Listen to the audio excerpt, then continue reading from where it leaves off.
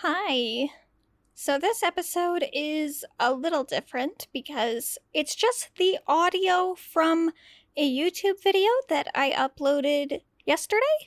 I will put a link to the video in the episode notes, or you can just go to the Medusini YouTube channel if you want to watch it.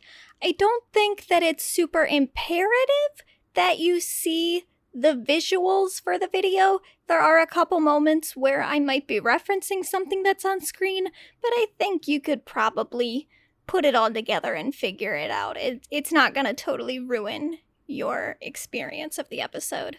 The episode is kind of fun, though. I just looked at a handful of recent celebrity cheating scandals, like cheating as in relationships.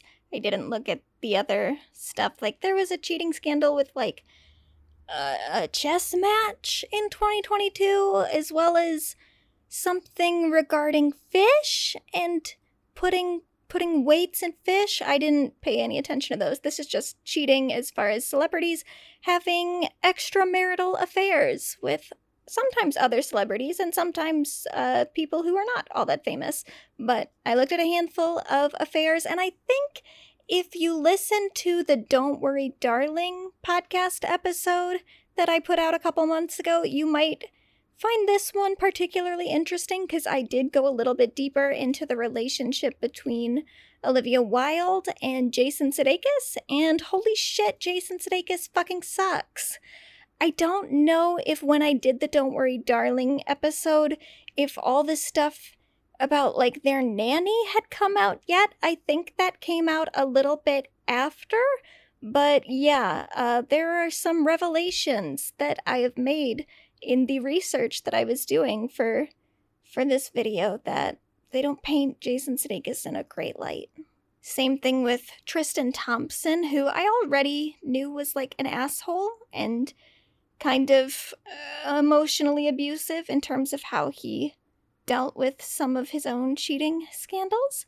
But I went even deeper into looking at his previous relationship before Khloe Kardashian, the woman that he was with kind of when he started dating Khloe, and then he left that woman for Khloe, even though she was like 3 months to giving birth to their child. That was a whole thing. I didn't know much about that before I started looking into it for this video, and holy shit, Tristan fucking sucks too. Like, really, really sucks.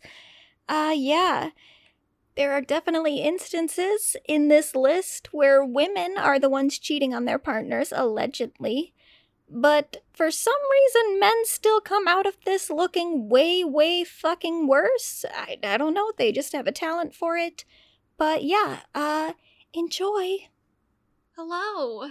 It is the end of 2022, and I was working on this tier list of celebrity scandals from the year so that we could go through it and really reminisce.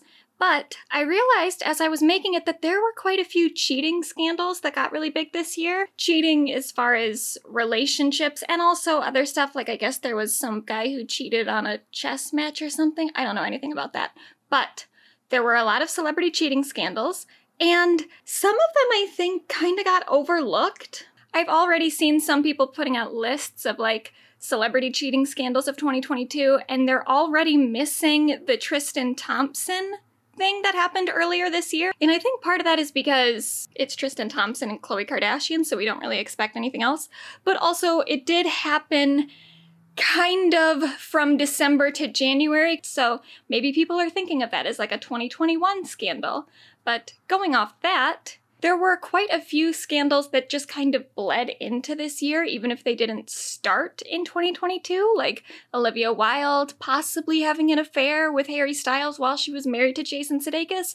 There were developments that came out this year, but the scandal didn't really start in 2022. But because there have been quite a few cheating scandals over the last few years, I've decided to just make a tier list ranking the cheating scandals of the 2020s so far, even though we're only 2 years in.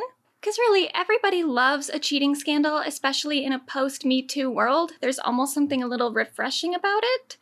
It's got all the elements of a good scandal, public figures doing naughty things, the kind of things where, like, if you were really intimately involved in their personal lives, could be kind of painful and maybe even traumatizing to deal with. But as a mere audience member who doesn't have like an immediate personal connection with these people, it's just kind of like fun gossip. You know, it's a way to judge other people without becoming totally depressed and pessimistic about the world. Because ultimately, cheating on your significant other is bad, but it's not the worst thing a human being could do. Like, I'd much rather live in a world where Harvey Weinstein was just cheating on his wife, rather than the world we actually live in, where he was physically assaulting women and then emotionally torturing them afterward.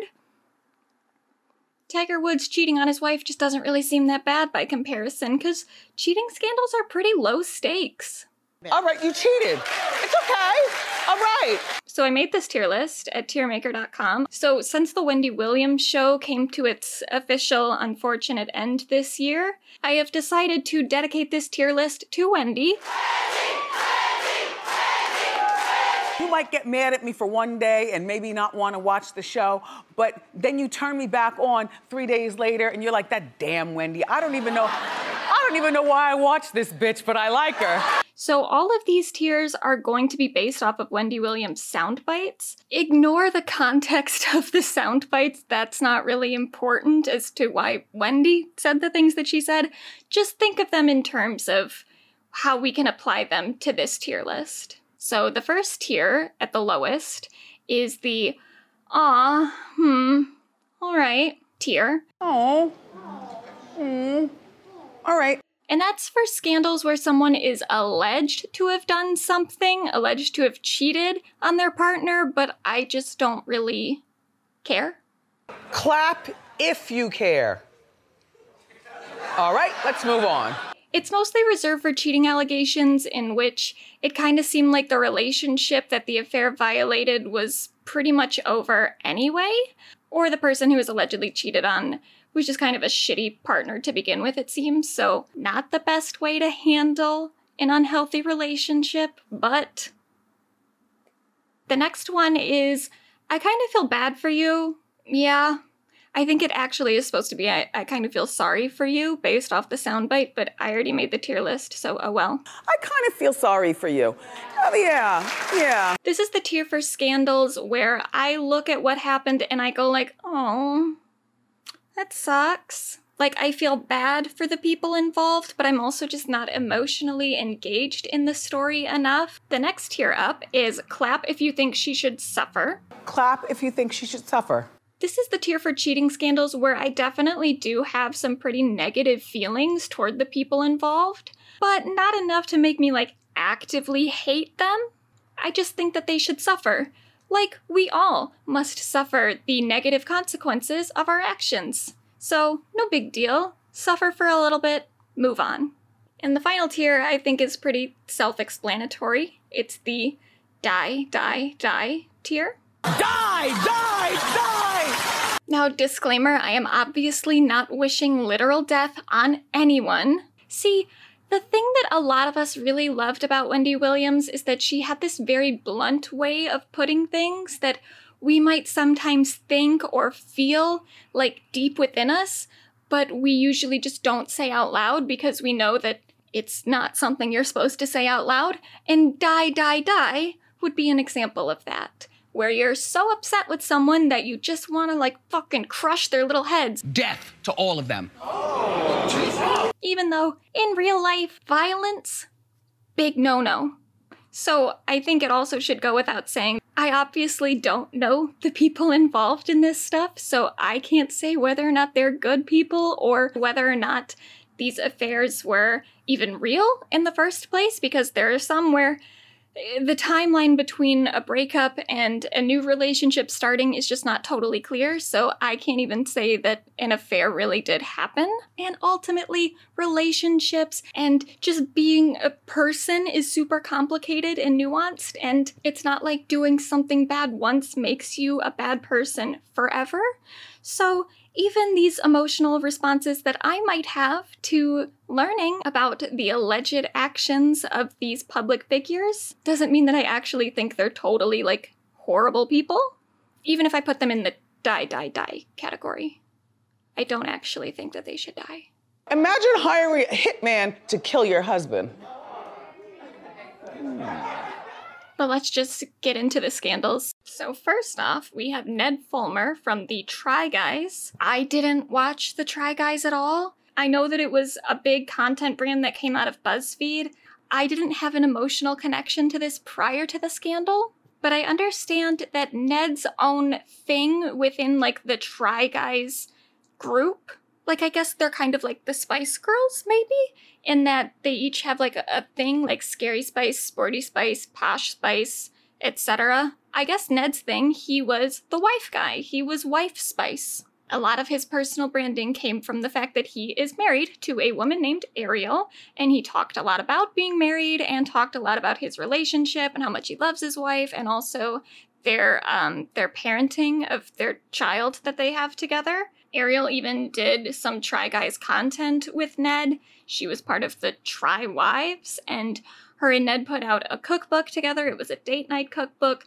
They had a podcast together about parenting called Baby Steps. So Ned's private married life was very, very much integrated into his branding as a public figure. But then a few months ago, there started to be some suspicion around Ned and whether or not he was being totally faithful to Ariel. So I guess it started with a lot of the Try Guys fans noticing that Ned wasn't in some of the latest Try Guys videos and even seemed to be totally edited out of the video. Like, not just wasn't around when they were filming, but was actually on set and participating, but then was taken out in post, which would imply a bit of intent to shut Ned out of the company, and for that, there would probably be a reason. So then Ned was further exposed by a Reddit user who posted some screenshots of text messages that contained a video of Ned and Alexandria Herring making out in a New York City bar. So Alexandria Herring is one half of the Try Guys Food Babies. Food Babies is the name of a series of videos on the Try Guys YouTube channel, and it stars Alexandria Herring, who is credited as an associate producer, and YB Chang, who is credited as the senior video editor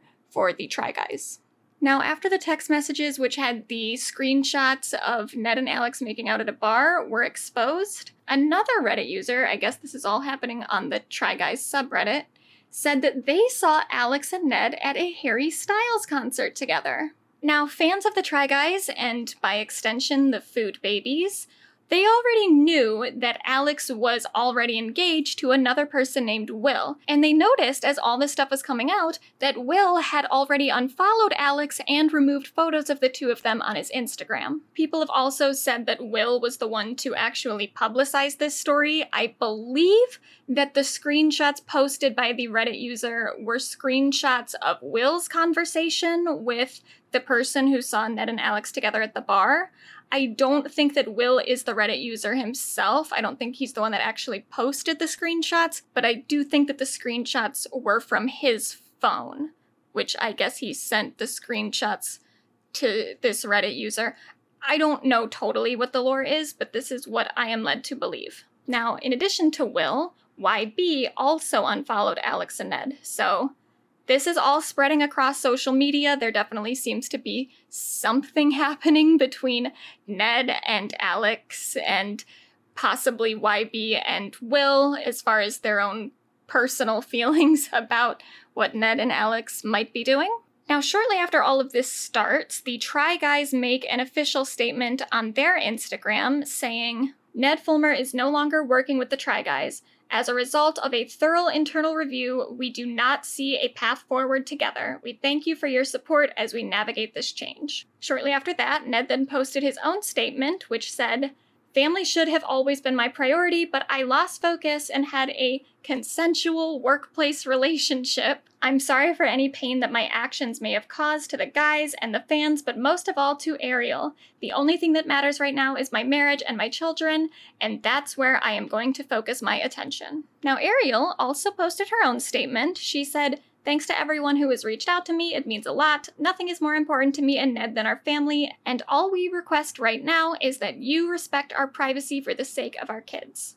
So at the moment, it does appear that Ariel and Ned are still trying to work it out. Personally, I can't imagine staying with someone who cheated on me so publicly, but that's Ariel's decision, that's her family. I think it's just harder for me to respect someone, though, who has an affair and then once they're caught, goes back to their previous partner. I feel like if you were having an affair, especially one that seemed to have been going on for at least a couple months, if not longer, you were putting in all that work to be so secretive and bone this person on the side. Once you get caught, I feel like stick with that decision. If it was worth it to you to be with that person in the first place when you were already in a relationship, why shouldn't it be worth it for you to continue pursuing that relationship? If you still ultimately wanted to be committed to that marriage, then you shouldn't have been having the affair. You know? Because an affair is different from just like a one-night stand where you got kind of drunk and then had some sort of extramarital sexual contact with someone else. Right? Like, there's a mistake that you commit a minimal amount of times and then get your shit together and recommit yourself to your wife. And there's a thing that you do for months very intentionally. And at that point, I feel like you already just committed yourself to a new relationship. But whatever, as I said at the beginning of this video, human beings and relationships are complicated, and it's not for me to say who is doing the right or wrong thing in this scenario. But there are 3 reasons that this scandal became such a point of public backlash. The first is just the audacity that Ned had. Like, he was making out with Alex at a New York City bar. New York City tends to be a pretty populated place. So if you're gonna have an affair with someone, might want to keep it on the down low. Don't do it quite so publicly. There are some other photos that have come out of Ned and Alex together publicly that also just confirms that these two are not being very careful about how they got away with their relationship. Like, they were at a fucking Harry Styles concert, and knowing the audience of Harry Styles and the audience of BuzzFeed, pretty good likelihood that you were gonna get recognized there, especially when you're both on the channel. Like, people are gonna know that this isn't just some random woman that you happen to be friends with. They're gonna know that it's an employee of your company. And if they're your fans, they're gonna know that both of you are in relationships with other people who are not present.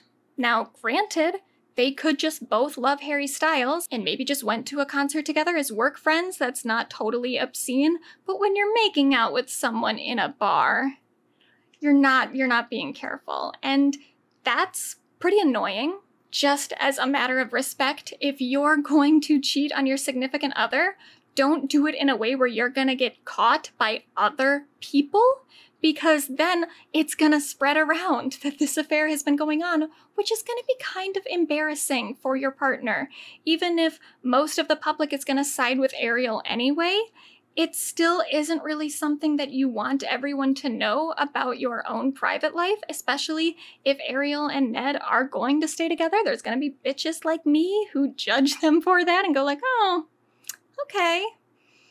Ariel doesn't really need that kind of judgment, but unfortunately, this thing was so public anyway that she is subject to my own judgmental bitchiness, and that sucks for her. I'm sorry that she had to be put into this position, but we're here now. Like, if you're gonna cheat on someone, be classy about it. Be discreet. Make sure that if anyone ever finds out, that it's not going to be someone other than your partner who is going to spread that information around their entire social group, or possibly, in this scenario, Reddit and all of social media.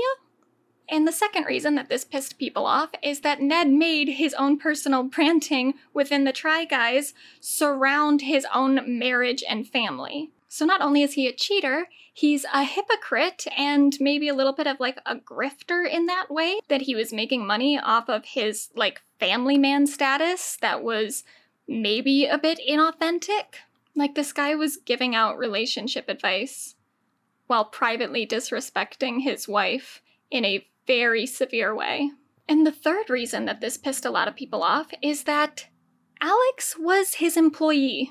So the Try Guys were a part of BuzzFeed for a while, but then they eventually split to create their own independent YouTube channel, which BuzzFeed did have a financial stake in, but ultimately was owned by the Try Guys. They had their own Second Try LLC, which was a separate business and its own independent company that the Try Guys were the owners of. Alex, being an associate producer and a content creator for the Try Guys YouTube channel as a food baby, means that she was Ned's employee.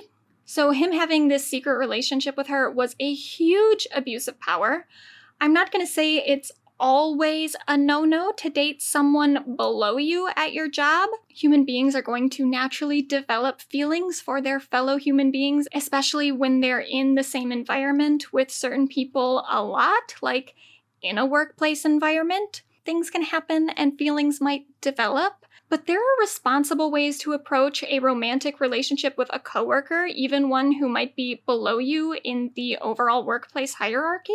And you can't do that if the relationship is a secret. Other people, especially an HR department if you have one, need to be aware of what's going on so that maybe even the workplace can be restructured so that the person in the higher position doesn't have any really direct involvement in the work of the person that they are dating who is below them. There has to be some sort of structure in place to ensure that one partner doesn't have control over their other partner's employment.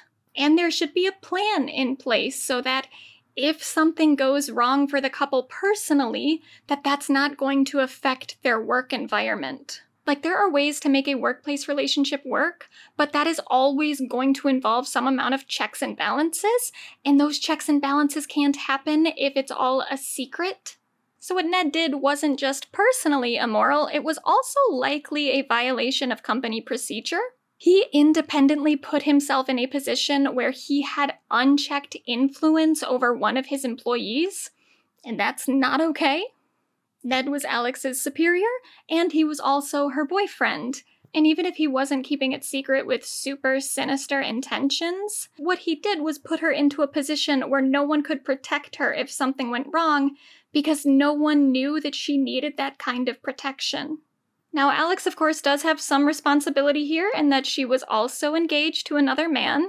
And even though she was a cheater in this scenario as well, she also is kind of like the secondary victim of this scandal, maybe even the primary one before Ariel. Because if you think about what happened to her in this scandal, she has already very clearly had her own engagement broken off. Her fiancé was possibly the one to publicize this scandal, and now the boss that she was having an affair with has gone back to his wife and has left her pretty much alone, with people online calling her a homewrecker. Now, granted, less people are calling her a homewrecker than I would have thought, which is nice. We maybe have made some progress as a society where we're not totally blaming the other woman in these scenarios. Most people are putting the proper blame onto Ned, but it still is a really demeaning position to be put into, where you get outed as a cheater, and then the guy that you were cheating with was your boss, and then once it all comes out, he just goes back to his former partner and leaves you alone. But at least Alex got to keep her job. It seems like she is still working for the Try Guys, and they seem to have handled this situation very responsibly, which, love that. Again, I haven't watched a whole lot of Try Guys content myself, but they seem like they're good people, at least in how they've reacted to this whole debacle. Seems like they did not retaliate against their employee at all. Instead, they fired the co-owner of the company that was abusing his power as an employer, which is good. And in the later public statement that they made, they specifically addressed the sexist backlash that often follows these kinds of scandals, where the female homewrecker involved becomes a target of backlash. We also want to remind you that the internet has a tendency to be a lot harsher towards women than men. So please, we ask that you exercise kindness. So all in all, the Try Guys came out of this looking pretty good. Unfortunately for Ned, the Try Guys no longer includes him. So I'm putting this in the clap if you think she should suffer category, because again, I just don't have that much emotional connection to the Try Guys. So it doesn't really get my blood boiling, but Ned definitely is a dick, and I hope that this greatly impacts his career in the future. Alright, next up is Adam Levine, who has been married to the Victoria's Secret model Behati Prinsloo since 2004. They have 2 children together, and I wouldn't say that Adam is a wife guy to the same caliber as Ned. It's not like it's the thing that he's known for as a public figure, but he definitely has made his marriage and his family life a part of his public persona. Adam and Behati have done plenty of public appearances together. He talks about her in interviews. I think she was in a Maroon 5 music video. I wouldn't know. I don't listen to Maroon 5. but there definitely is an air of wife guy-ness to Adam Levine.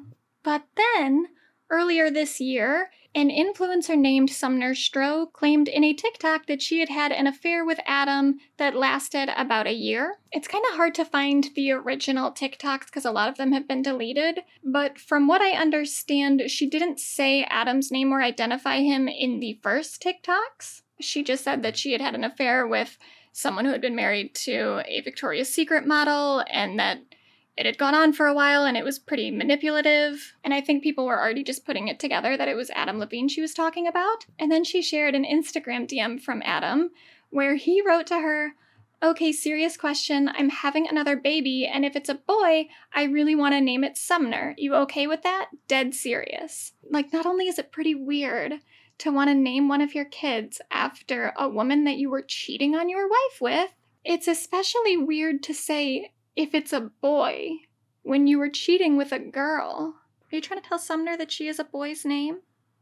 Why did you have to clarify if I'm having another baby and if it's a boy? If Sumner is a gender-neutral name, whether or not you name your baby after Sumner shouldn't depend on the sex of the child. Like, that's just rude to imply to someone that you were cheating on your wife with that they have a name that you think is really only appropriate for boys. But whatever. So Sumner sent some screenshots to her friends, and then I guess one of them was trying to sell the story to a tabloid, which, rude? Now this was an instance, unlike in the Ned Fulmer case, where people were kind of going after Sumner a lot and calling her a homewrecker, which I don't think was fair. She went on to explain how Adam had manipulated her. The most important part that I did definitely gloss over is the fact that I was under the impression that their marriage was over. I believe that they were keeping it quiet to avoid the negative press because, as I had said, I was new to LA. So I just assumed that with celebrities of that caliber, that that's just how it was. And while the new to LA thing kind of makes me laugh, I'm new in town. we'll see later text messages where Adam definitely did tell someone that him and his wife were kind of like on the rocks. And so I totally understand why she would think that Adam and Bahati were possibly getting a divorce soon. And so their relationship wasn't really like cheating. But truly, ultimately, I don't blame Sumner because as much as I am definitely a girl's girl, and I think that even if calling someone a homewrecker is really inappropriate, because a cheating man's gonna cheat regardless of who he does it with, I do think that there is kind of like a girl code involved in if you know that someone is already with another woman, you don't participate in their infidelity. If you get hint that someone is cheating on their partner, you take that information, you give it to the partner so that she will know. I do also think that if a celebrity DMs you, you respond. Maybe not even out of personal interest in that celebrity, but just out of curiosity. Because I don't like Adam Levine, but Adam Levine also knows other celebrities that I maybe do like. So I just think that, like, if you get the opportunity to hear some celebrity gossip directly from an A-lister, take the opportunity. Especially for someone like Sumner, too, who it sounds like was kind of trying to make a name for herself in the entertainment industry, even just as an influencer. It's also kind of a good business move for her, so. Now, after Sumner's TikTok started to go viral, Adam initially denied the affair. He wrote on an Instagram story that he used poor judgment in speaking with anyone other than his wife in any kind of flirtatious manner, but he didn't have an affair. He just crossed the line and had some conversations that became inappropriate. But then, some other people came forward, including an influencer named Allison Rosef. I have a lot more that was said that was, like, not appropriate. I just didn't feel comfortable posting everything, and I never even wanted to post any of this. Just, I guess if any other girls have experienced this with him, which I'm sure they have, I just think they should post it because I feel really bad for his wife and nobody deserves it, so. I feel like if you really felt that bad for his wife, you wouldn't be encouraging people to post messages Adam sent them. People seeing your husband's text messages cheating on you would probably be kind of embarrassing and not something that I think Bahati really wants super public. These girls definitely had the opportunity to try to communicate with Bahati privately and decided not to do that. And I understand how they maybe felt manipulated by Adam and wanted him to suffer some sort of public humiliation. But at that point, like, just say that. Just say that you were hurt and you want to talk about it. Don't make it about how you feel so bad for his wife, because this story being public is definitely not helping his wife. Even if this was all a total revelation to her and she decided to divorce Adam, she still is going to have to co-parent their kids together. And she maybe doesn't want her kids to eventually become aware of the fact that there was a really public cheating scandal surrounding their parents. So then another influencer came forward. Her name was Marika. I think that's how you pronounce her name. I couldn't find a video of her saying it, so it's either like Marika or Marika. So Marika also posted more screenshots of text messages with Adam, one in which she said that she was going to take a break from Instagram for a while, and he responded by saying, "Distract yourself by fucking with me." And then another woman called into an Australian radio show and said that she had also had some very similar run-ins with Adam via text message. So Adam is what we would call a serial cheater. In Marika's text messages, she does call Adam out for being married, and he responds by saying that it's complicated, thereby implying that him and his wife are kind of on the rocks and maybe aren't totally a couple anymore. So he's definitely trying to pass off the idea that by flirting with him, these women weren't actually participating in an affair. Considering Sumner said that she was with Adam for about a year, it's kind of hard to believe that Adam and Bahati were on the rocks for that long without them making a decisive choice to break up and divorce. And ultimately, Adam wound up having another baby with Bahati anyway, because he's asking Sumner if it's okay that he uses her name for his possible baby boy.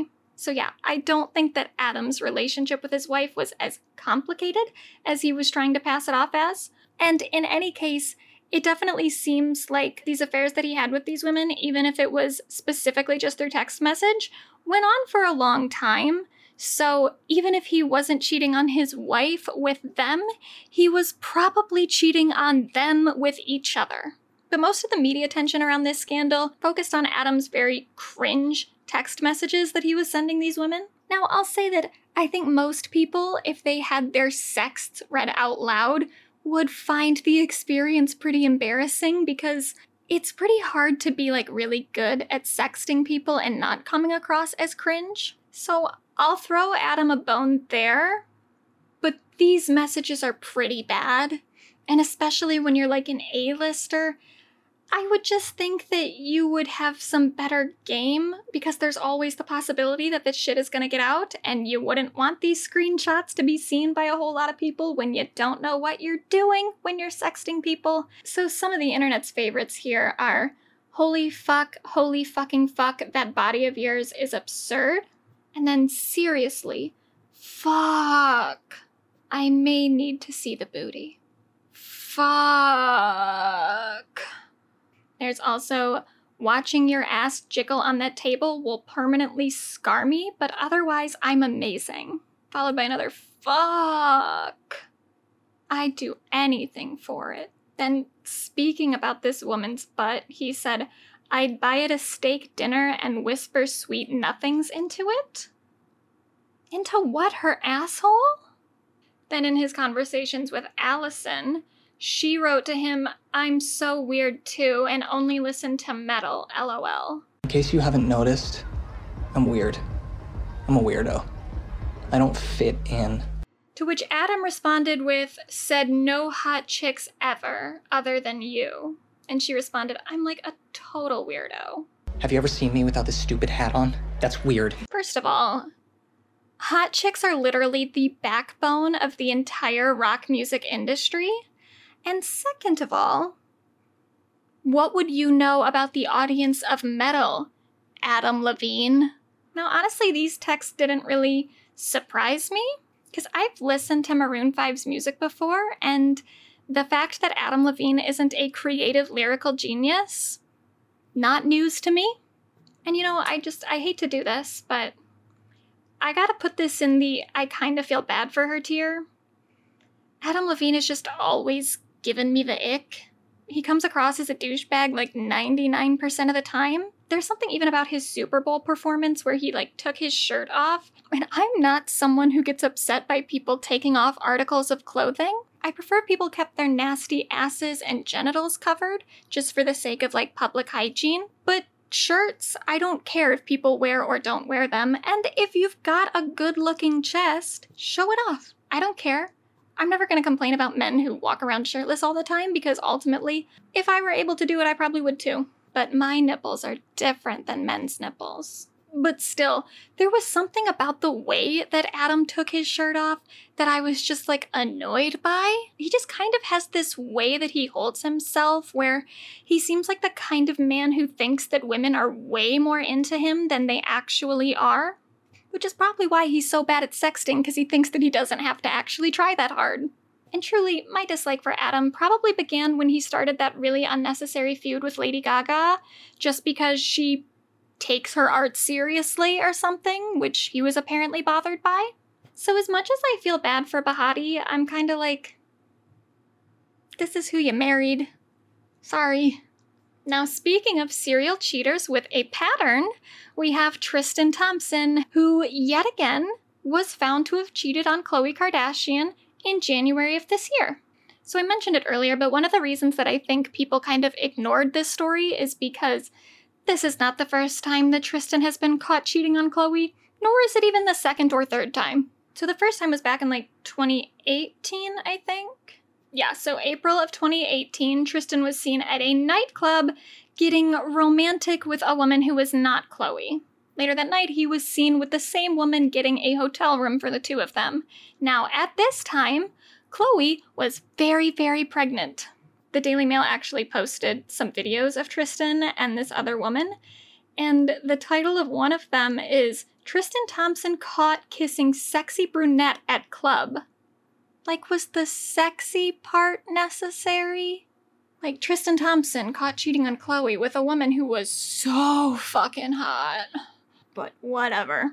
So in addition to that, there was some surveillance footage that leaked of Tristan making out with and motorboating some different women months prior. Now, all this started to come out in April of 2018 when Khloe was very, very pregnant with Tristan's child. Now, Tristan already had a pattern of cheating on his pregnant girlfriends because prior to his relationship with Khloe, he was in a relationship with another woman who was also pregnant. And then, while she was pregnant, he started having an affair with Khloe, then left his previous girlfriend 3 months before she was supposed to give birth, and started very publicly dating Khloe, Instagram official, the whole thing. And this poor girl was really affected by it, as someone would be. So there were some court docs that were obtained by Radar Online from when this previous girlfriend was asking for an increase in child support from Tristan. And in the document she states, "My obstetrician ordered me to be on bed rest due to high levels of stress that eventually caused me to have serious pregnancy complications. And those high levels of stress were brought on by the fact that Tristan was so publicly dating another woman whom he had left her for." Now, cheating on a pregnant partner is actually a super common thing for men to do. Around 10% of husbands cheat on their pregnant wives, and they're actually more likely to do that in the later stages of a pregnancy. Now, I know that I said earlier that cheating scandals are kind of low-stakes celebrity scandals, so I'm not going to go too far into this because I don't want to totally ruin the mood, but I do think it's worth mentioning that domestic abuse is incredibly common for pregnant women. Did you know the leading cause of death for pregnant women is domestic violence? Now, I don't have any reason to believe that Tristan has ever been violent toward any of his partners. Some of his behaviors I do think are emotionally abusive, and we'll get to that, but I just want to kind of highlight the vulnerability of pregnant women, and the fact that Tristan is continuously showing how little respect he has for his pregnant girlfriends is kind of alarming to me.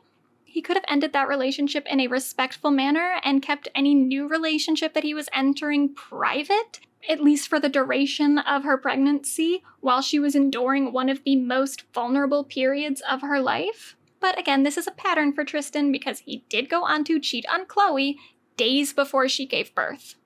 Now, Khloe chose to stay in that relationship regardless, but that would not be the last time that Tristan cheated on her and got caught very publicly. So most infamously, Tristan was caught kissing Jordyn Woods at a house party that he was throwing, or one of his friends was throwing. Now, Jordyn was the best friend of Khloe's sister, Kylie Jenner.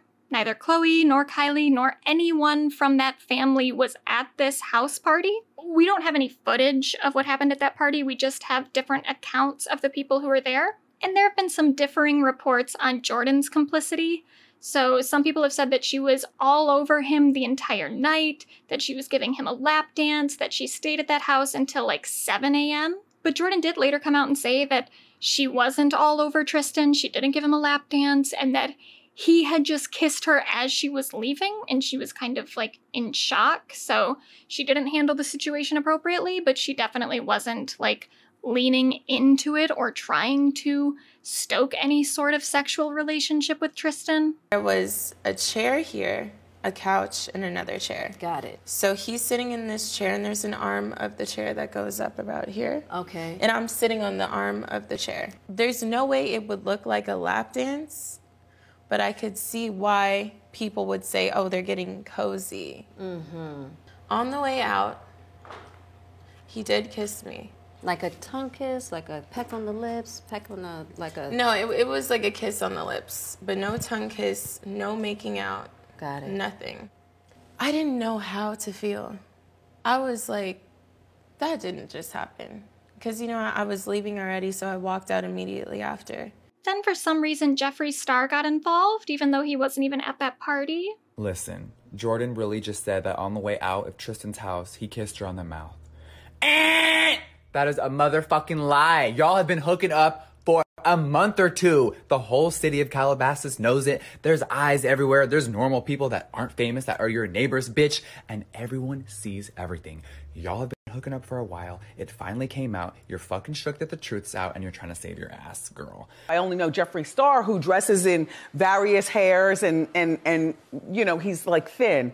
Now, I would still say that it's impossible to know what happened at that party that night. Other people at the party who are still kind of nameless sources have said that Jordyn was like all over Tristan, and Jordyn's really the only person who has contradicted that story, but that also doesn't make me believe Jordyn any less, because I know how small behaviors that young women make can get exaggerated and used to slander them. Like, I think it's very possible that Jordyn was just drunk that night and maybe was a little bit more flirty with Tristan, not in like an intentional way, but just in the way that sometimes you get drunk and kind of become more physically affectionate toward people, like hugging and touching, and it doesn't necessarily mean that Jordyn was actually trying to have sex with anyone. She could just be kind of a flirty person. And Jordyn is also quite a bit younger than Tristan, and I already just don't really trust Tristan that much. I don't think that he has a whole lot of respect for women, so I can totally buy the story that Jordyn ended up in a situation that made her uncomfortable and Tristan took advantage of it. Now, given the fact that this was her best friend's sister's boyfriend who had a known problem with cheating, it wasn't appropriate for Jordyn to be at that party to begin with no one else from the family present. I don't really know what she was doing there, but she also did own up to that in her Red Table Talk with Jada Smith, that she just shouldn't have been at that party to begin with. And really, it's like, she was 22 at the time, so yeah, she's an adult, but a young adult, and young adults make mistakes. In fact, I kind of feel like 22 is the last year where you can do like really dumb shit and still kind of excuse it with your age. Once you start fucking up when you're 23, it's kind of like, get it together. But 22, it's like, she could very well have just made some bad decisions. And that doesn't mean that she was ever having a full-blown affair with Tristan. But this is the sort of situation where everyone is kind of wrong. So after Jordyn's Red Table Talk, Khloe tweeted at her saying, "Why are you lying? If you're going to try and save yourself by going public instead of calling me privately to apologize first, at least be honest about your story." Now, to that I would say, I still don't know whether or not Jordyn is lying, but I do think that she should have handled this privately before doing an interview. And as far as I'm aware, she still hasn't had like a really private conversation with Khloe about all this. So that I do think is fucked up. If you really do feel bad about what happened, then you should definitely go to the person who was primarily hurt in this situation before you do public interviews talking about it. Especially if what Jordyn is saying is true and Tristan just took advantage of her while she was drunk and a young girl at this party alone, then Chloe deserves to know that that's Tristan's modus operandi. That he's not just going for women who are already showing a clear interest in him, but he's actually like manipulating young women into having some sort of sexual relationship with them. It kind of makes Tristan an even worse person for Chloe to be with. And maybe if Jordan had said that to Chloe privately, Chloe would have been more inclined to listen to her instead of Jordan just going on these interviews to try to clear her name, which is pretty obviously what she was doing. I get why Jordan would want to clear her name, but I think from Chloe's perspective, I can get why that would make whatever Jordan said seem a little less trustworthy because she didn't say it to you privately. But where Chloe really, really loses me is the next sentence of this tweet where she says, "By the way, you are the reason my family broke up." And that is just ridiculous. Jordyn Woods is not the reason that your family broke up. Tristan is a serial cheater who had already cheated on you multiple times, and spoiler, he's gonna do it again. If it hadn't been Jordan, it would have just been someone else. So you can't blame Jordan in this scenario, even if she did kind of like seduce him by giving him a lap dance at this party. It was still his responsibility to not cheat on you. And Chloe continued this bullshit in a following tweet, which she started by saying, "Tristan is equally to blame." And I gotta stop you right there, Chloe. No. Tristan is not equally to blame.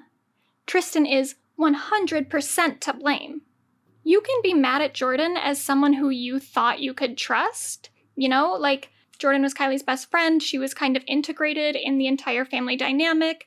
They thought of her more or less as like another sister. So it definitely was fucked up for Jordan to be involved in something like this when Chloe thought she could trust her. But she absolutely did not break up your family, Chloe. Tristan is the only person who could ever be responsible for that because Tristan is the only person who ever had the power to do that. Any issue you have with Jordan is a separate betrayal. But then Chloe goes on to piss me off even more, saying, "But Tristan is the father of my child. Regardless of what he does to me, I won't do that to my daughter." And I have an issue with that. I understand that like divorce and split households can have a really negative effect on children, especially when there's an actual like breakup that occurred. That can be a kind of hard thing for kids to navigate. But when this cheating scandal with Jordan occurred and Chloe still decided to be with Tristan, Chloe and Tristan's kid was less than a year old. So really, she wasn't gonna understand what was going on anyway. Chloe had a very good opportunity at that point to raise her daughter in a household where mommy and daddy weren't together anymore and have that be normalized, instead of just continuing this relationship where Tristan would continue to disrespect Chloe, and there would have to be a breakup later on anyway that your daughter is going to be more likely to remember because she's older. But this is also just something that really rubs me the wrong way for very personal reasons, as the daughter of a household in which her parents were often not getting along and in which I always thought that my parents should be divorced. However traumatizing you think it will be for your daughter to witness her parents splitting up, I promise you that it is also traumatizing to live in a household full of constant tension. Like this whole "we stayed together for the kids" thing, it just really pisses me off. I'm not saying that you should be quick to divorcing or splitting with your partner. If you really think that you can make it work with your partner by getting therapy and working through your issues, for sure, exhaust every option before you decide to split permanently. But absolutely, you should not be resolving yourself to stay in a relationship that you're not happy in for the sake of your child. Because I guarantee you, your child is gonna notice. And it's not gonna be good for them. If you're willing to commit to your partner for the sake of your daughter, consider the fact that you can be committed to maintaining a healthy co-parenting relationship that doesn't involve you being together romantically. Especially when you have such an unreliable partner anyway, it's probably better to cut things off sooner rather than later so they don't get the chance to do something else to you that fosters even more resentment. And specifically saying that you're going to stay in this unhealthy relationship for the sake of your daughter, it's just so fucked up to me because part of your job as a parent is to be a role model for your kids. And I don't really think you would want your daughter to be in the kind of relationship that you're in, Chloe. The kind where her partner cheats on her constantly and does it days before she gives birth to their child. Like, it's okay to ask for more for yourself, especially when you have kids, so that your kids can see that it's okay for them to ask for more for themselves. Don't let your daughter witness you living a life that you wouldn't want her to also live. If you want to throw away your own life for a man who doesn't give a shit about you, that's fine. But don't use your daughter as an excuse for it. But anyway, let's bring this into the present. So late last year in 2021, it came out that Tristan had cheated on Khloe again when a paternity suit brought against Tristan by another woman went public. So the lawsuit claimed that this woman had slept with Tristan on his birthday, and apparently Khloe threw him a birthday party. This is his whole declaration. He's asking for a paternity test and admitting that he had sex with her. Khloe threw him his 30th birthday. So he went home from the 30th birthday party, went to Houston to play on the road, we can check his schedule, and then slept with this girl. Then in January 2022, Tristan posted this Instagram story saying, "Today, paternity test results reveal that I fathered a child with Marley Nichols. I take full responsibility for my actions. Now that paternity has been established, I look forward to amicably raising our son. I sincerely apologize to everyone I've hurt or disappointed throughout this ordeal, both publicly and privately. Khloe, you don't deserve this. You don't deserve the heartache and humiliation I have caused you. You don't deserve the way I have treated you over the years. My actions certainly have not lined up with the way I view you. I have the utmost respect and love for you, regardless of what you may think. Again, I am so incredibly sorry." Now, shockingly, it gets worse. So in July of this year, it became public knowledge that Khloe and Tristan were having another baby, this time via surrogate. Now, by the time this development became public, the surrogate was already very close to her due date, and people did the math and realized that the surrogate was pregnant with Khloe and Tristan's child prior to Khloe becoming aware of Tristan's new child with another woman. Then on season 2 of The Kardashians, Khloe revealed that Tristan had been pressuring her to go forward with this surrogacy by a certain date, likely trying to get the surrogate pregnant with Tristan and Khloe's child before it could come out that Tristan had cheated on Khloe again. But he was well aware at this point that this other woman was pregnant because they were in a legal battle where this woman had to prove that Tristan was the father of this new unborn child. So Tristan had already gotten himself lawyers and everything to fight this before ever telling Khloe, and while he was pressuring Khloe to go forward with this surrogacy. All I know is I was being encouraged to do it by a certain date. In hindsight, he always knew when the other baby was being born, and he found out July 2nd, so he did know. And this is where I would say that this is just blatantly abusive of Tristan, because he was very clearly trying to manipulate her and trying to trap her into staying in a relationship with him by making sure that they were having another child before she could figure out that he was cheating on her yet again. In a way, I'm tempted to put this into I kind of feel bad for her, just because it's such a pattern for Tristan at this point that it's kind of like, what did you expect, Khloe? But with the severity of what Tristan did and the fact that he has done this to other women too, for that reason, I'm putting this in die. Alright, so there's a few things that I want to add on here to the Tristan-Khloe shit, because as I was editing and I was gathering my, B-roll, I came across some more information that I thought was worth mentioning because it just highlights what a piece of shit Tristan is. First off, I forgot to mention that after the whole Jordyn Woods thing, Tristan actually threatened suicide to Khloe, which is a very common tactic of abusers. But there was some additional stuff with the child support disputes with his previous girlfriend before Khloe that I didn't realize. So, for one thing, she said that he paid her $112,000 as a bribe, which is what she called it, to not have any other boyfriends or to start dating other men after he left her for Khloe. Now, Tristan claims that he wasn't trying to stop her from dating at all. He just wanted her to not bring, random men around her kid.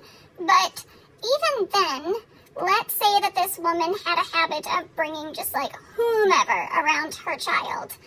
That's really not the way that you handle that situation if you're concerned as a co-parent.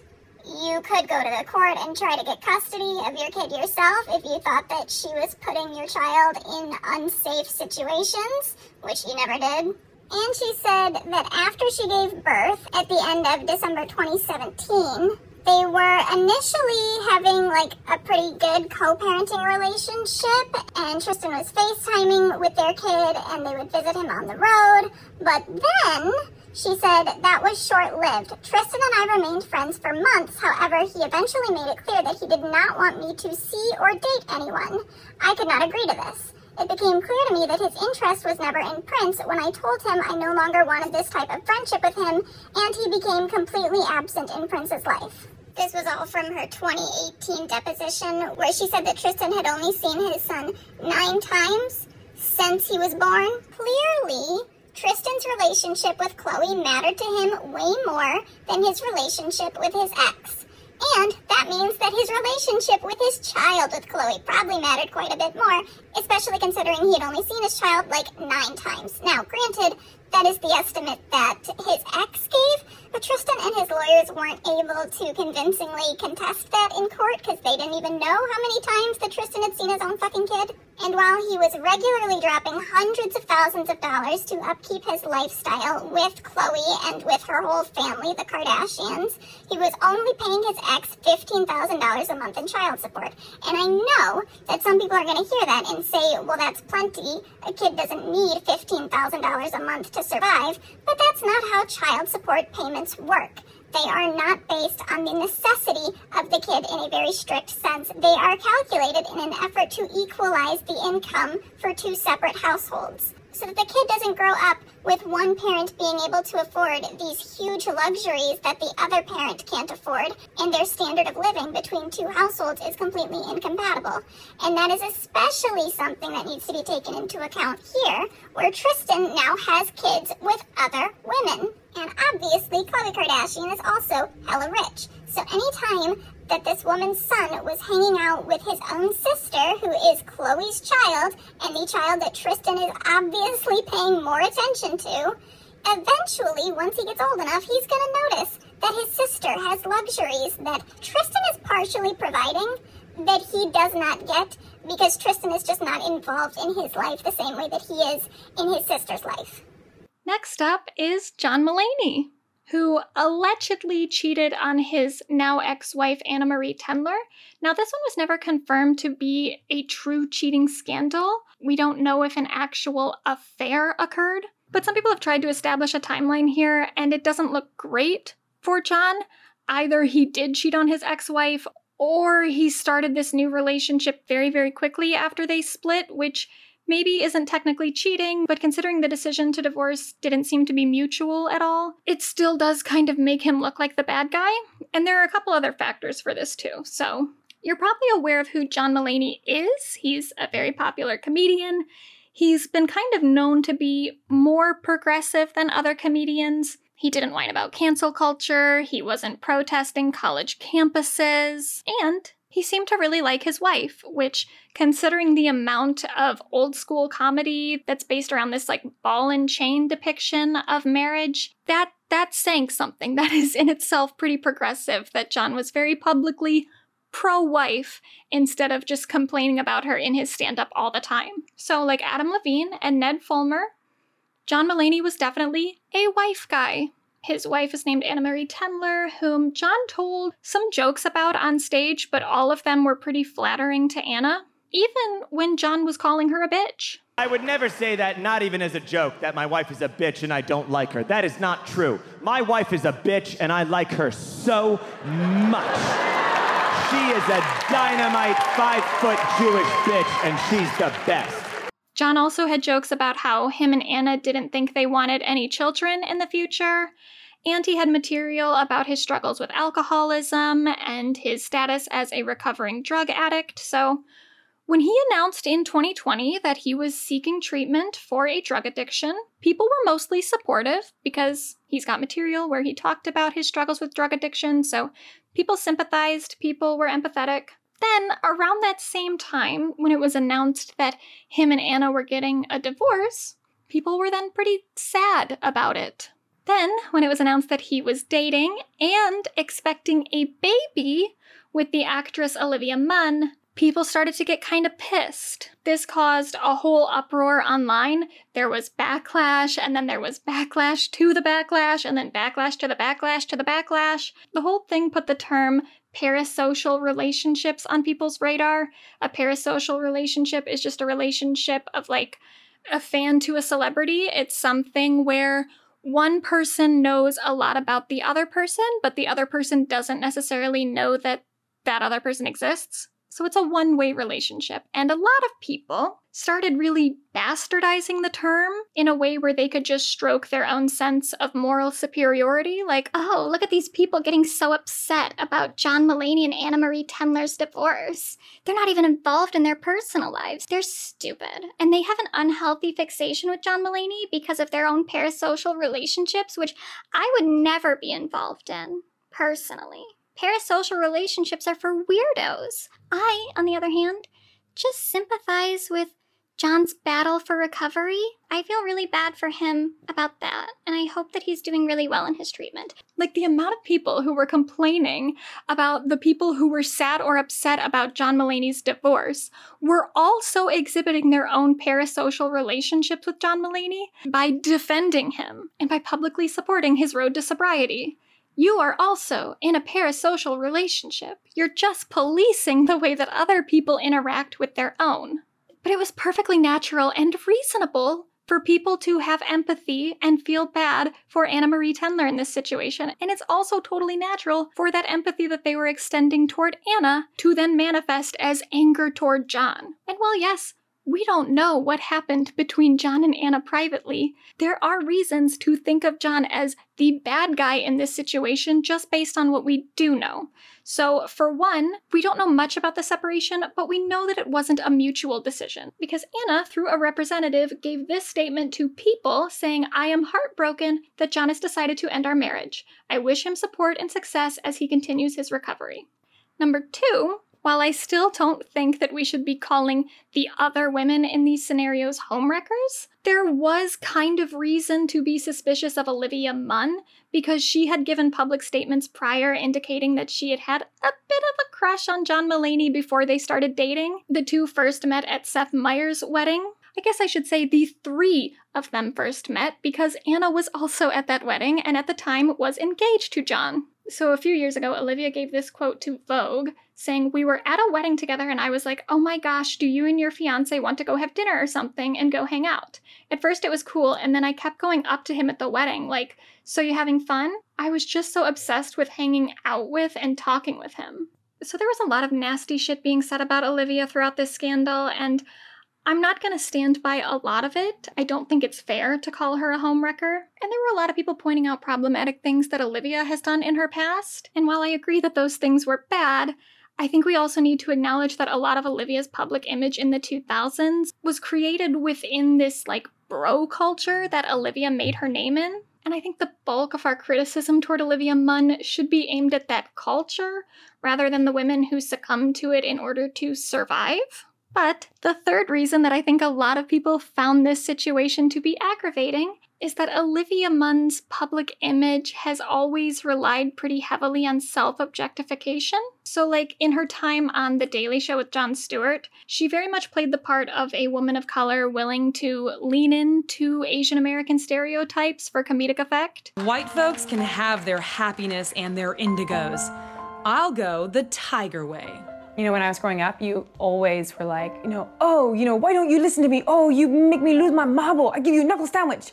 Oh, why you make mommy so mad? What do you make fun of me for? That's just how you talk. So what? That's just, look, you've been in America for a long time. You should probably lose the accent. So that the dominantly white male writers of the show could make jokes at the expense of Asian women, but get away with it because an Asian woman was the one actually saying those jokes. And I'm sure Olivia wrote some of them herself too, but does that make it better? I don't know. And on Attack of the Show, she was basically just the hot girl in a bikini who happened to like all the same things that nerdy boys often like. I'm not used to seeing her without the tentacles, but okay. I got bloomers on. Can I do a tentacle check? Do we need a Swiffer? What do we need? Let me just get it out. You're doing the washing machine, or what are you doing? Let me just... Okay. Oh, okay. Just throw that over there. Oh! I don't know.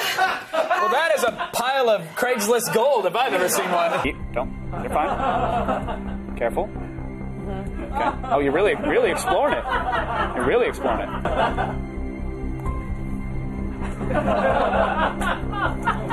Okay, easy. Easy. Who's a big girl with the pie?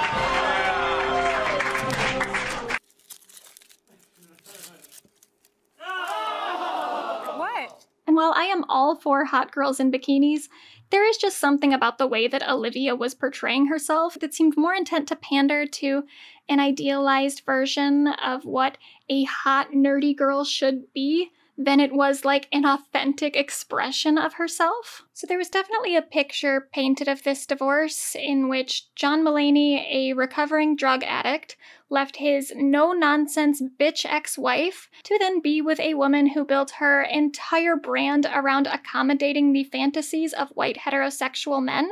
Parasocial relationships or not, it shouldn't really be surprising to anyone that this scandal did transform the image that a lot of John Mulaney's female audience had of him. Kinda soured our opinion on Mr. Mulaney.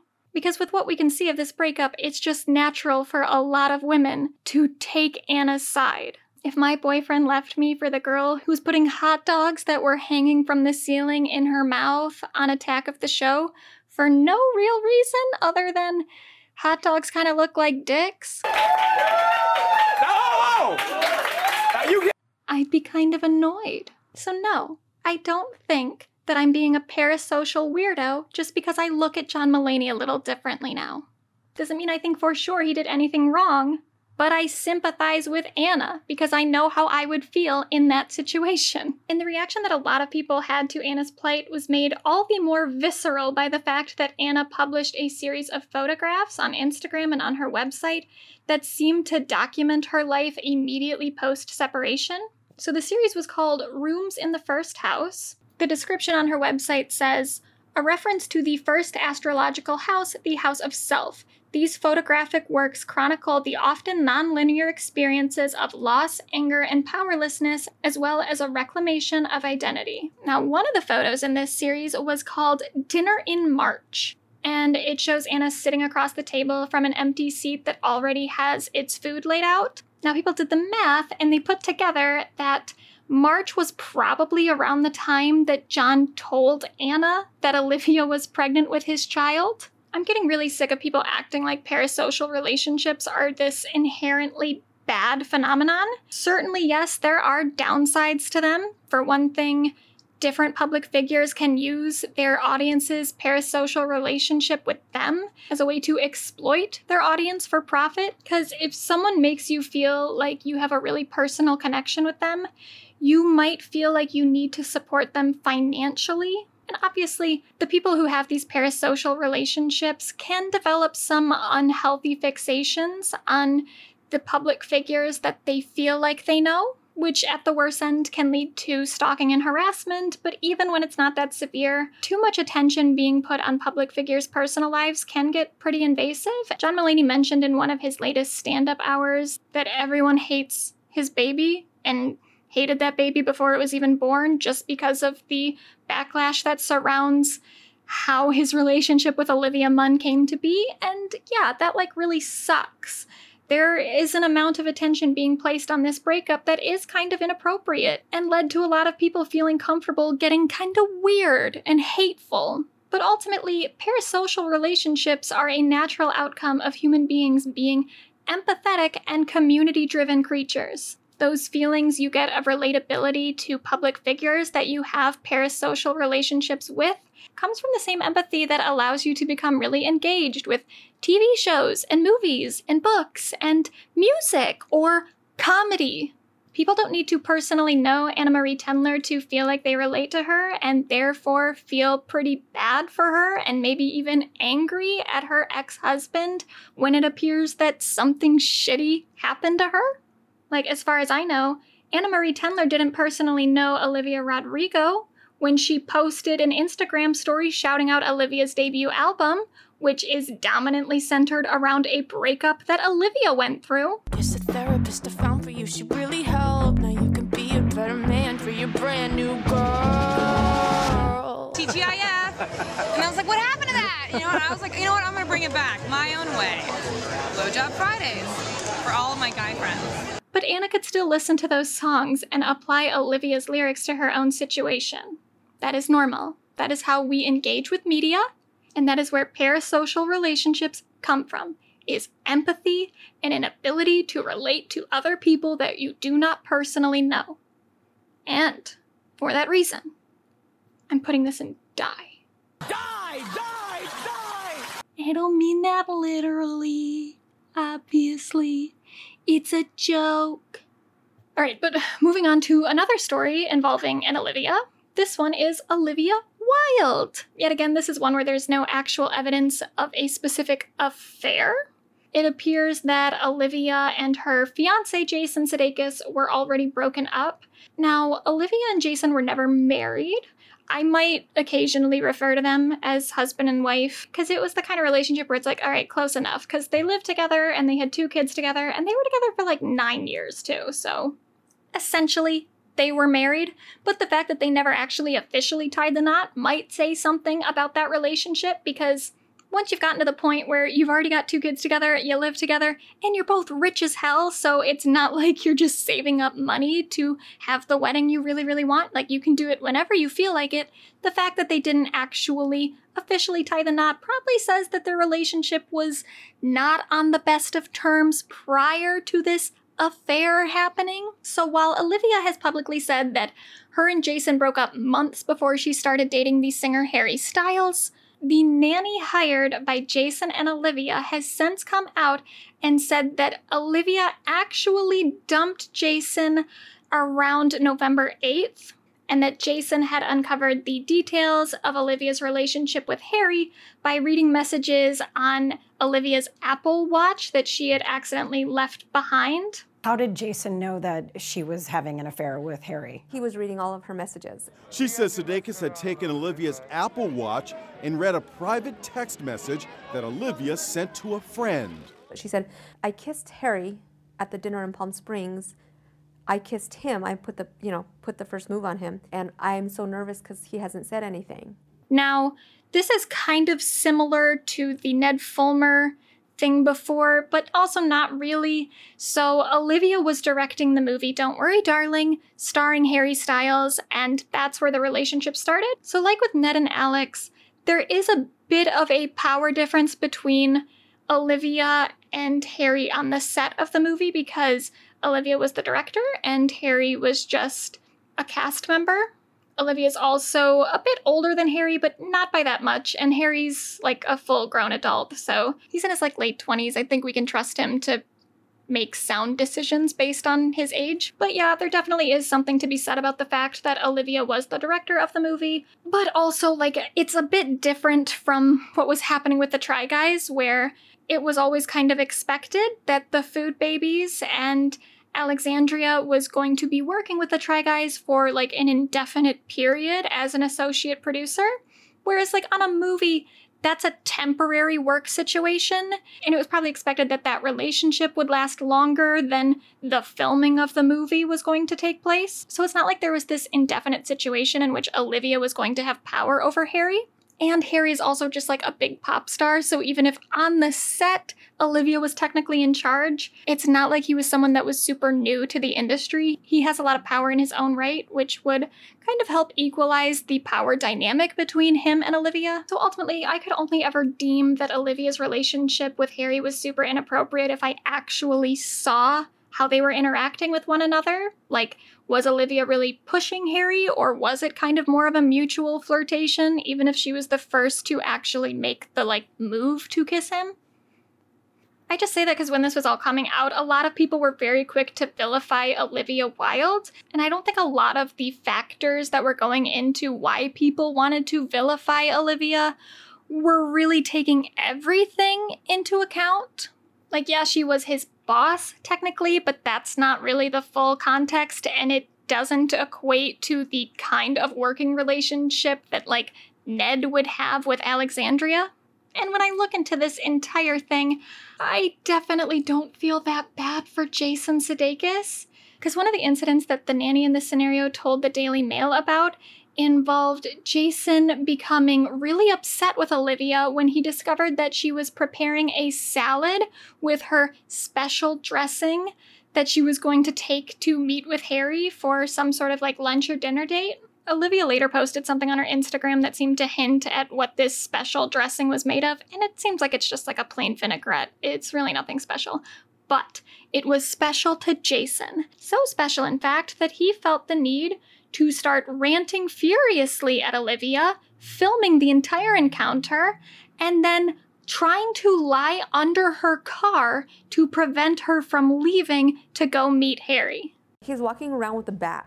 He had a bat, and he's like pulling on his hair, and he was yelling. And she took her salad dressing, her special salad dressing, and she left. He ran after her, and he laid down behind her car so she wouldn't drive off. Olivia said she was scared of Jason. And this was a night when she left with her salad. And Jason ran after her, videotaping her in the house. And she's saying, "I'm scared of you, Jason, I'm scared of you." And he's videotaping her, and she said, "If you're scared of me, why are you leaving your kids with me?" So then Jason went outside and laid under her car so she wouldn't leave. So she got in her car to back up, and he laid under her car so she wouldn't leave.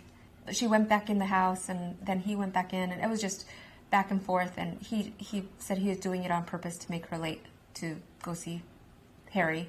Then she says the Ted Lasso star turned his wrath on her, threatening, "Don't tell Olivia that he had her Apple Watch." Jason told me, "If you say anything about this is all gonna backfire in your face." Yeah, so this is super like manipulative and fucked up.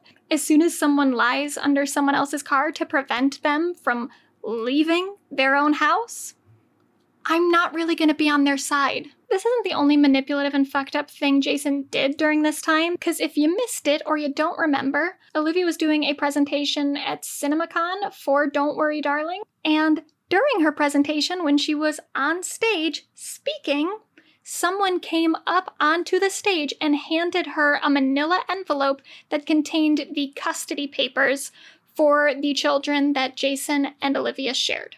I want you to imagine a life where you have everything you could ever want, ever dream of.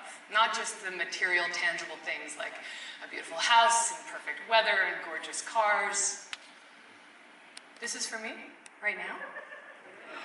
This is very mysterious. I'm gonna open it now because it feels like it's timely. Is it a script? Oh, okay. Got it. Thank you. But, you know, and gorgeous cars, but also the things that... Olivia said, "It was my workplace. In any other workplace, it would be seen as an attack. It was really upsetting. It shouldn't have been able to happen. There was a huge breach in security, which is really scary. The hurdles that you had to jump through to get into that room with several badges, plus special COVID tests that had to be taken days in advance, which gave you wristbands that were necessary to gain access to the event, this was something that required forethought." She went on to say, "I hated that this nastiness distracted from the work of so many different people in the studio that I was up there representing. To try to sabotage that was really vicious. But I had a job to do. I'm not easily distracted. But you know, sadly, it was not something that was entirely surprising to me. I mean, there's a reason I left that relationship." Now, the nanny in this situation kind of seems like she still somewhat sides with Jason, because she said that she felt really bad for Jason and how poorly he dealt with the breakup. I guess that she thinks that Olivia was kind of giving him mixed signals, because she says at one point that the thing about that was when Olivia left Jason as she was filming and going out with Harry, she was still leaving him voicemails and texts saying she loved him and he was her everything. He let me read them and hear them. Jason was like, "She was just here naked in the swimming pool, and she was naked in our bed." When I saw Olivia holding hands as a couple with Harry, I couldn't believe it. Just a month before, when we were in LA, she was sending Jason messages saying she loved him. So it was like, how can you be in this relationship and then holding hands with someone else a month later? It was a lot of mixed messages. And to that, I would say that, like, when you're with someone for 9 years and you have 2 kids with them, it probably is kind of messy emotionally. It's probably hard for you to just totally cut the relationship off and not express any sort of affection for that person. Like, yeah, Olivia was maybe sending Jason text messages saying that she loved him, but he's the father of her kids. I mean, she's always gonna have some sort of love for him. That doesn't necessarily mean that she was expressing any romantic love. And the same thing with her being naked in the swimming pool and naked in their bed. Was she naked specifically as a way to try to sexually arouse Jason? Or is she just a person who walks around her house naked?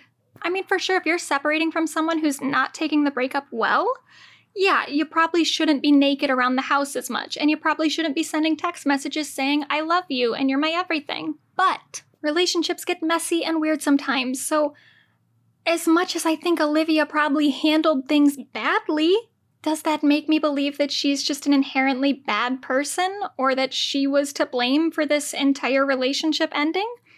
No, especially with some of the other things that the nanny claims, because even though this nanny sympathizes with Jason more than she does with Olivia, she also says a whole bunch of stuff that makes it seem like Jason is an incredibly manipulative person. So the nanny basically got put into the middle of this breakup between Olivia and Jason, to the point that she was apparently even attending the couples therapy sessions that the two were going to, which is insane. And then in addition to that, Jason then signed her up for sessions with his own life coach. And then that life coach was pumping the nanny for information about Olivia. So there's this whole racket of manipulation going on where Jason signs the nanny up for sessions with this life coach, and then the life coach then asks the nanny a whole bunch of information about Olivia, and then presumably is reporting all that information back to Jason.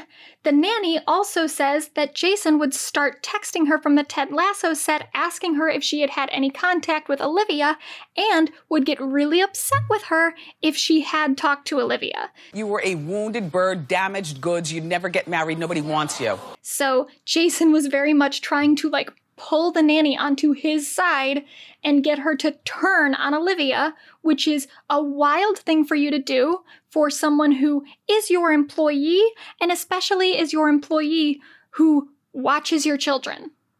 Why would you want to poison your nanny's opinion of the mother of your children?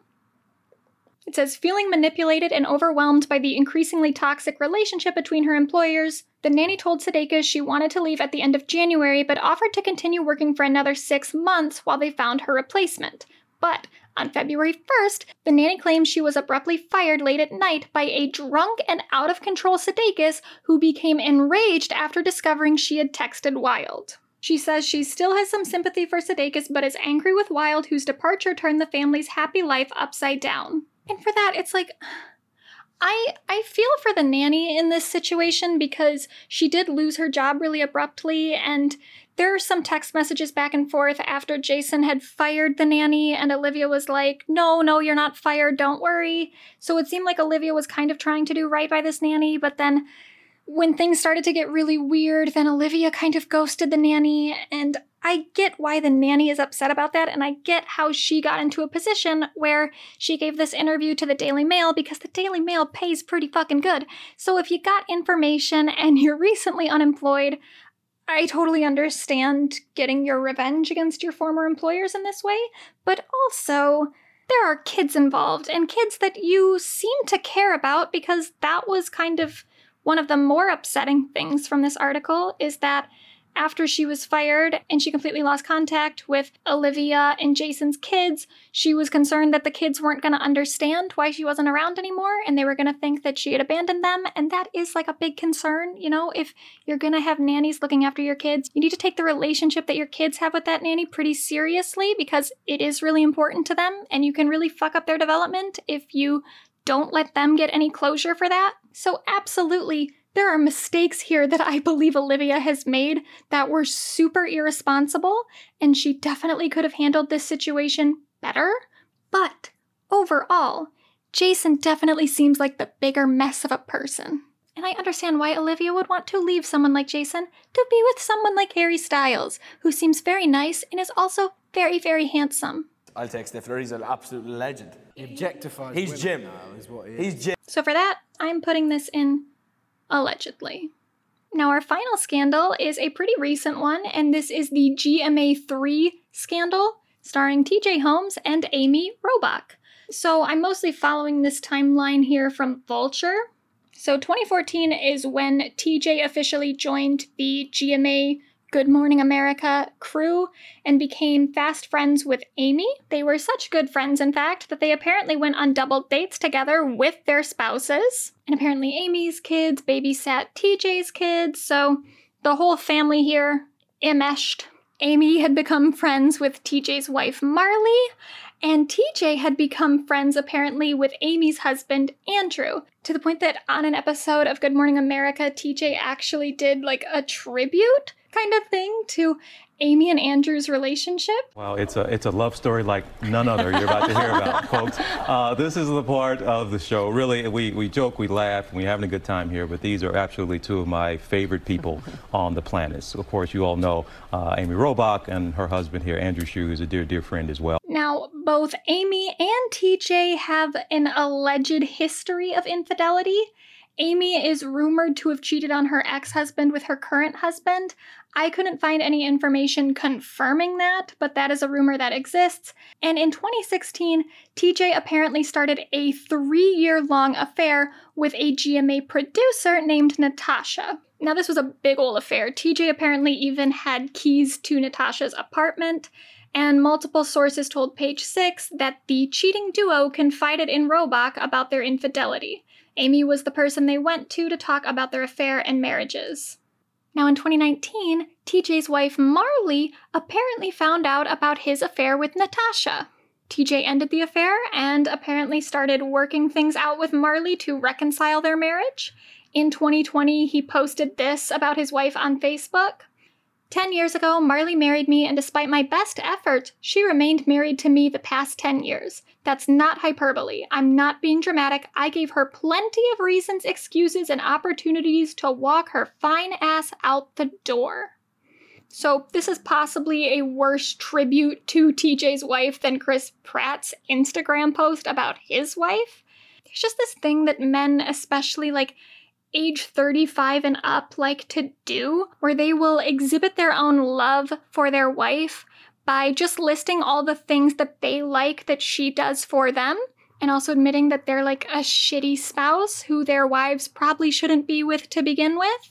And men just post stuff like that all the time, acting like it's a tribute to their relationship, and a whole bunch of people rally around them and go like, oh my god, that's so sweet. Her entire worth as a human being is being a good, forgiving wife to her husband, who's not very nice to her. You know what? This is the culture that makes Khloe Kardashian think she's doing right by her daughter by staying with a man who cheats on her while she's pregnant. Anyway, so apparently there had been rumors about TJ and Amy having an affair all the way back in 2017, but apparently the affair didn't actually begin until March of this year when the two started training for a marathon together. A marathon, by the way, that they ran alongside Amy's husband, Andrew. Yup.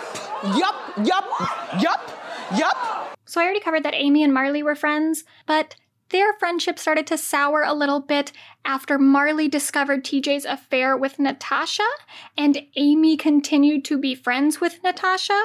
An inside source said she would see photos of them on Instagram and she didn't understand how their friend and her husband's co-host could remain friends with the woman who tried to break up their marriage. But then Amy's friendship with Natasha later ended because Amy had become so close with TJ. And then around the summer, multiple sources said that TJ and Amy would have random meetings together during the day and hit the pub to have drinks. Then from May 30th to June 5th of 2022, Amy and TJ went to London together to cover the Queen's Platinum Jubilee, and Amy even wrote on Instagram about TJ that she couldn't have asked for a better partner through it all. Now, it was reported that Amy and TJ separated from their spouses in August, and Amy even posted a photo on Instagram in November where she wasn't wearing her wedding ring, and she had already put the apartment that her and her husband shared on the market, so it seems like things between Amy and Andrew were already kind of ending at that point, but sources said that TJ and his wife were fully together in August and even celebrated his birthday with a trip to the Bahamas. And that was when Marley discovered a birthday card from Amy to TJ that was too personal and brought back the old Natasha drama. At this point, Marley is starting to get really suspicious of TJ, and then in November, TJ and Amy ran another marathon together. And then on November 30th, that is when the Daily Mail published 65 photos of TJ and Amy together throughout November. So pictures of them holding hands. There's a picture of TJ grabbing Amy's butt. There was also a point where they were like at a bar together, and it said that she was kind of dancing in her chair to the music and laughing so hard she practically fell into his lap. And then it says they reportedly left ABC office separately and were later seen standing far apart while waiting for a ride to TJ's apartment. They later both went inside, and Amy reportedly did not leave that day, so she had a little sleepover with TJ at his apartment. Apparently on November 11th, they also had a weekend getaway with one another in a remote and charming stone and wood paneled cottage, which sounds lovely. Now, this all came out with the Daily Mail post. There are rumors that Marley hired a PI to find evidence of the affair with Amy, but I haven't found any confirmation of that. That's just another rumor. It's very possible that someone at the Daily Mail just got wind that these co-hosts of Good Morning America were having an affair with one another, and they were like, oh, that's kind of like a juicy story. Let's get someone to follow them with cameras for a bit. I don't know for sure that Marley is the one that actually hired this PI to take photos of them.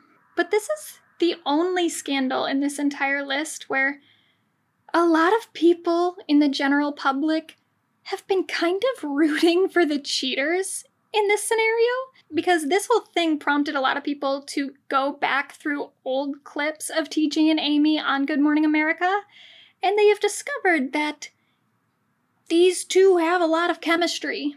Higher up. TJ told me he needed a nightlight. I knew this was coming. Just wait for it. Wow. Just wait for it. You know what? There's no shame in that really game, cute. TJ. It's very endearing. It's a Batman nightlight, though. Prescription, it's for Amy. It's about hugging. Because I know that she is such a fan. So she's watching right now, and we've found in recent studies that hugging has been able to be associated to decreased levels of cortisol, that stress hormone. Okay, she's back tomorrow. Can we do this one again? I'm going to remind her about this. Okay. Yeah.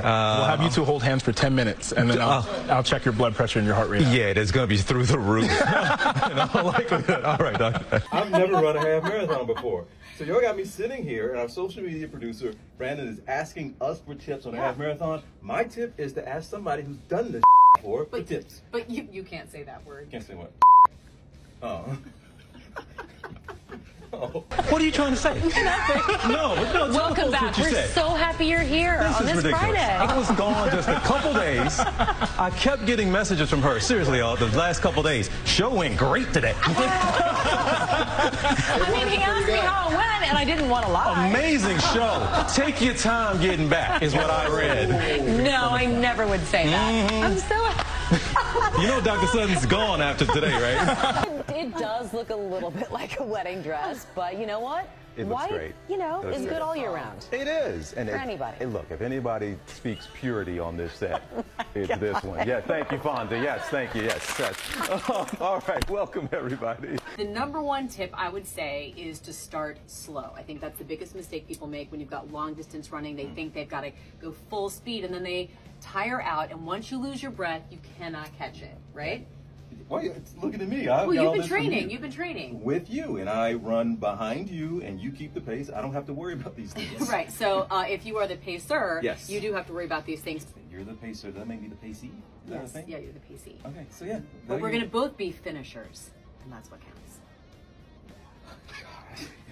You are one cheesy, inspirational person. Oh my goodness. Welcome everybody, and welcome back, TJ. Thanks for bringing the sunshine back from Florida. Yeah, that was really authentic there. That was great. And of course, Dr. Sutton here joining us as Why he you say has so sweet? all the people here. I can barely talk now. Another tip is to train with friends. You set the agenda. You say, here's when she we're pointed at me meeting. when she said I friends. did. That's so cute. And Similar to people bring wine to home warming events. So I Oh, yeah, you told us that. Yeah. Yes. wow. Yeah. That's why I probably haven't gotten an invite. But Look, at her parties, it's good to have a doctor around. You are going to need one at some point in the evening. All right, Dr. Sutton, thank you so much. Of course. The ratings for the Good Morning America third hour, which is the hour that they were on together, those ratings went through the fucking roof after this affair came to light. People were very excited to see the two of them still on TV together. and kind of maybe hinting at the scandal that they were currently embroiled in. Good afternoon. Welcome to GMA3, What You Need to Know on this Friday. You know, it's too bad it's Friday. Is it? It's been a great week. Just want this one to keep going and going and going. Just enjoy it. Speak for yourself. Take it all in. I am very excited about the weekend, and I'm sure everyone else is too. We all love our Fridays around here. Now, GMA has since taken them off air, which has prompted their ratings to just fucking plummet again, because that was the reason that a lot of people were watching GMA for like a few days. But Amy and TJ seem to still be a couple, and it looks like they are separating from their former partners, which, again, as I've said earlier, I think is kind of the more classy, respectful thing to do. You know, like if you liked someone so much that you thought it would be worth sneaking around and having an affair with them, you should like them enough to keep seeing them after that affair comes to light. Otherwise, you shouldn't have been seeing them in the first place, so... Alright, so another update. So since I originally filmed this video, TJ has officially filed for divorce from his wife. Him and Amy are definitely still together, and there have been many pictures of them all about town together, living their best lives.